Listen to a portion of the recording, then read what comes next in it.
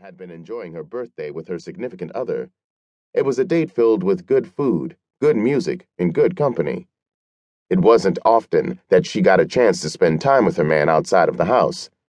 Bryce's lifestyle, much like his mood, was unpredictable. Such was the life of a hustler. His late-night runs and trips to New York to re-up were the norm in his line of work. Nonetheless, Dixon knew the benefits outweighed the drawbacks by far. Going without seeing her man for days on end was a small sacrifice to pay to live in the lap of luxury. Bryce was a good provider. Dixon didn't want for anything while he was around. All she had to do was ask, and the item in question usually came into her possession. Dixon had a brand new black BMW X6 parked in her garage, courtesy of Bryce. The couple also had a beautiful townhouse in the suburbs of Alexandria, Virginia. Several prominent members of the government were rumored to live in their development.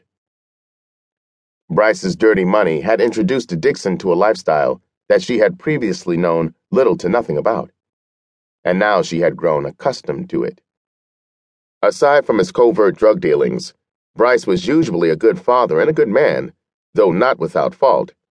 He had his moments. He could be a real asshole when he wanted to be.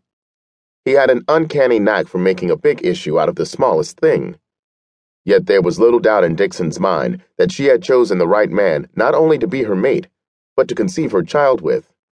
Her daughter was well taken care of, and Dixon was more than thankful for that, especially with all the baby daddy non-support drama that some of her girlfriends from high school were currently experiencing. Bryce had no other children, so there was no crazy other baby mama. There were no thirsty tricks calling him at all times of the night, and, as far as she knew, Bryce never stepped out on her. And if he did, he sure hit it well. All Dixon knew was that he loved her. She felt it. He showed and proved it in special ways all the time. Aside from all the material possessions he showered her with, nothing quite comforted Dixon like Bryce's presence. Dixon agonized over his absence whenever one of his trips out of town kept him away from home for more than the allotted time. In the darkness of her room, on her loneliest nights, Dixon cried for Bryce, longed for his touch, and she always prayed for his swift and safe return. Now Bryce glanced down at the speedometer and eased off the gas pedal. He hadn't realized he was going so fast. With the limited visibility and the vast amount of falling rain, these were extreme weather conditions. To avoid hydroplaning on the slick highway, Bryce exercised some common sense. He wanted to arrive home just as he had left, in one piece. As the vehicle gradually slowed down, Bryce cautiously maneuvered the SUV into the right lane, preparing to exit off the highway. Dixon took the initiative to break the tension that had built up inside the car. She reached over and gently squeezed Bryce's muscular arm. Her touch conveyed more than words ever could. It said, "You won. I don't want to fight anymore." Wisely, Bryce decided to let it go. He knew the best part of being with Dixon was coming home and going to bed with her.